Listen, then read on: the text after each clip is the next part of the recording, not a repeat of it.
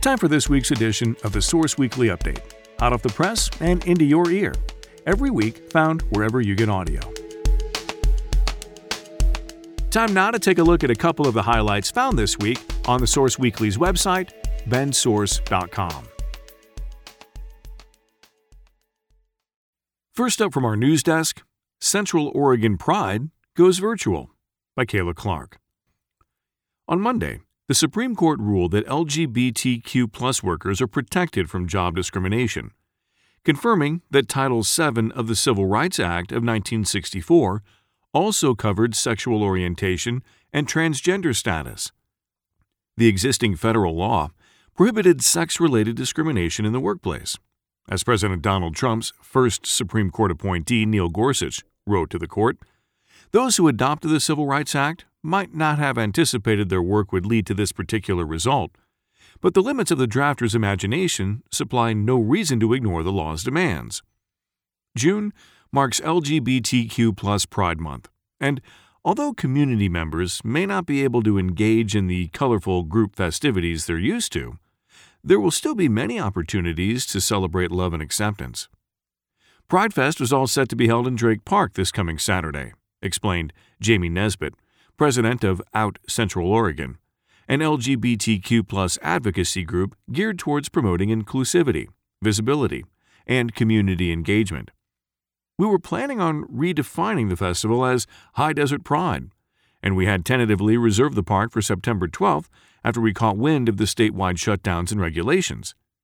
Towards the end of May, we were told that September wasn't going to happen, and that we wouldn't be able to hold a festival in Drake Park at all.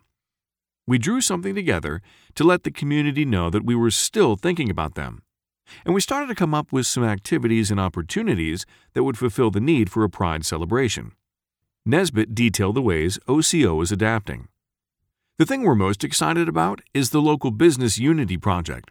An artist out of Portland, Daniel Kassar, redesigned the Pride flag to include different colors that represent transgendered people, people of color, basically everybody.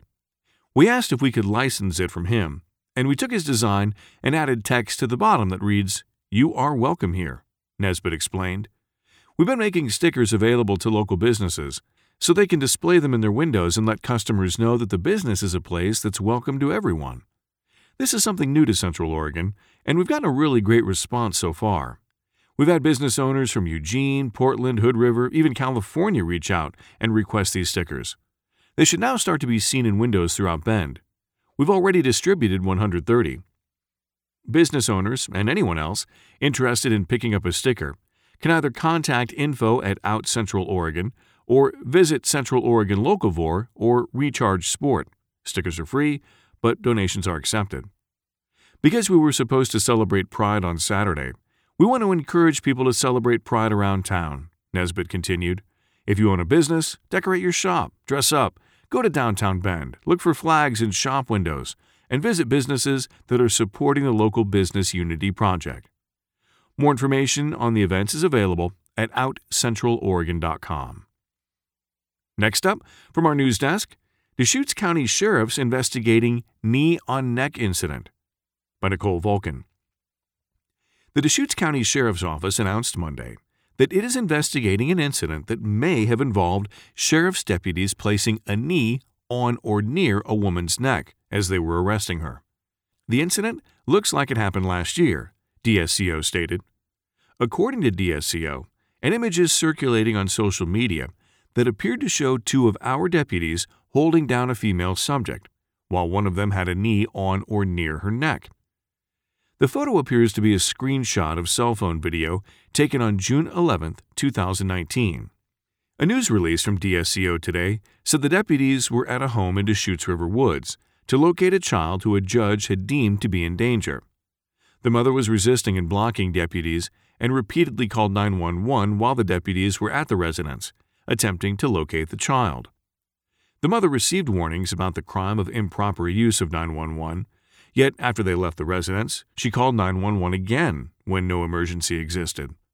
Deputies returned to the residence to arrest her for improper use of 911 when this incident of force occurred, the release said. The child was found later in the day riding bikes near the home, DSCO Sergeant William Bailey told the source, and was returned to their father. The department is not releasing the names of the woman arrested, as the case is currently being prosecuted by the Deschutes County DA's office, Bailey wrote in an email. The deputies' names are also being withheld pending an internal investigation, Bailey told the source. Seeing what happens to be an officer put a knee on the neck of a person being arrested is a pain point in a country currently rocked by protests against the death of George Floyd in Minneapolis, who died May 25th after a police officer kneeled on his neck for nearly 9 minutes. Sheriff Nelson has ordered a complete review of this image and the force depicted in it.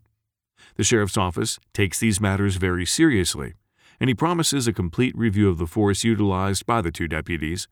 We are working to obtain a copy of the video from the subject that posted the image to social media, the DSCO release said. And finally, 0 COVID-positive cases found in OSU study, by Laurel Bronze. Last month, a group of field teams working with Oregon State University fanned out across Bend to test households for COVID-19. They tested 615 people in Bend, and no one tested positive. The team-based Rapid Assessment of Community-Level Coronavirus Epidemics, or TRACE study, is led by a group of researchers at OSU who want to determine the prevalence of COVID-19 in certain communities. It began in Corvallis in April and then moved on to Bend at the end of May. The researchers will go to Newport next weekend, where 120 workers at Pacific Seafood, the processing plants, have tested positive. Even though Bend's test results from the randomized study were 0, researchers concluded that 1 out of 1,000 people in Bend have contagious cases of COVID-19, based on modeling and prior cases reported by the Oregon Health Authority. This adds up to an estimated 100 cases within Bend's population of 100,421.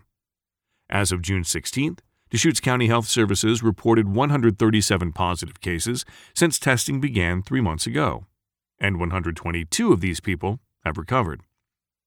This level of prevalence is consistent with Bend residents being careful about social distancing, wearing masks, and staying home prior to Phase 1 reopening in Deschutes County, said project leader Ben Dalziel, an assistant professor at OSU's College of Science.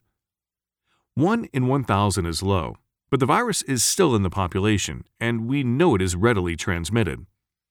Another project co-leader, Jeff Bethel, an associate professor at OSU's College of Public Health and Human Sciences, said that even when the general population has a low prevalence, clusters may emerge quickly in high-risk environments, such as the food processing facilities in Newport and others around the U.S. The OSU researchers corroborated with another prevalent study in Bend conducted by BioBot Analytics, which has been testing wastewater samples in certain Bend neighborhoods for COVID-19. Researchers from that study estimated hundreds of cases in Bend during a few non-consecutive weeks in April, but found no traces since April 28th. Thanks for listening to this week's edition of the Source Weekly podcast. For more on these and other stories, log on to our website, bendsource.com. Thanks for listening. I'm Sam Scholl.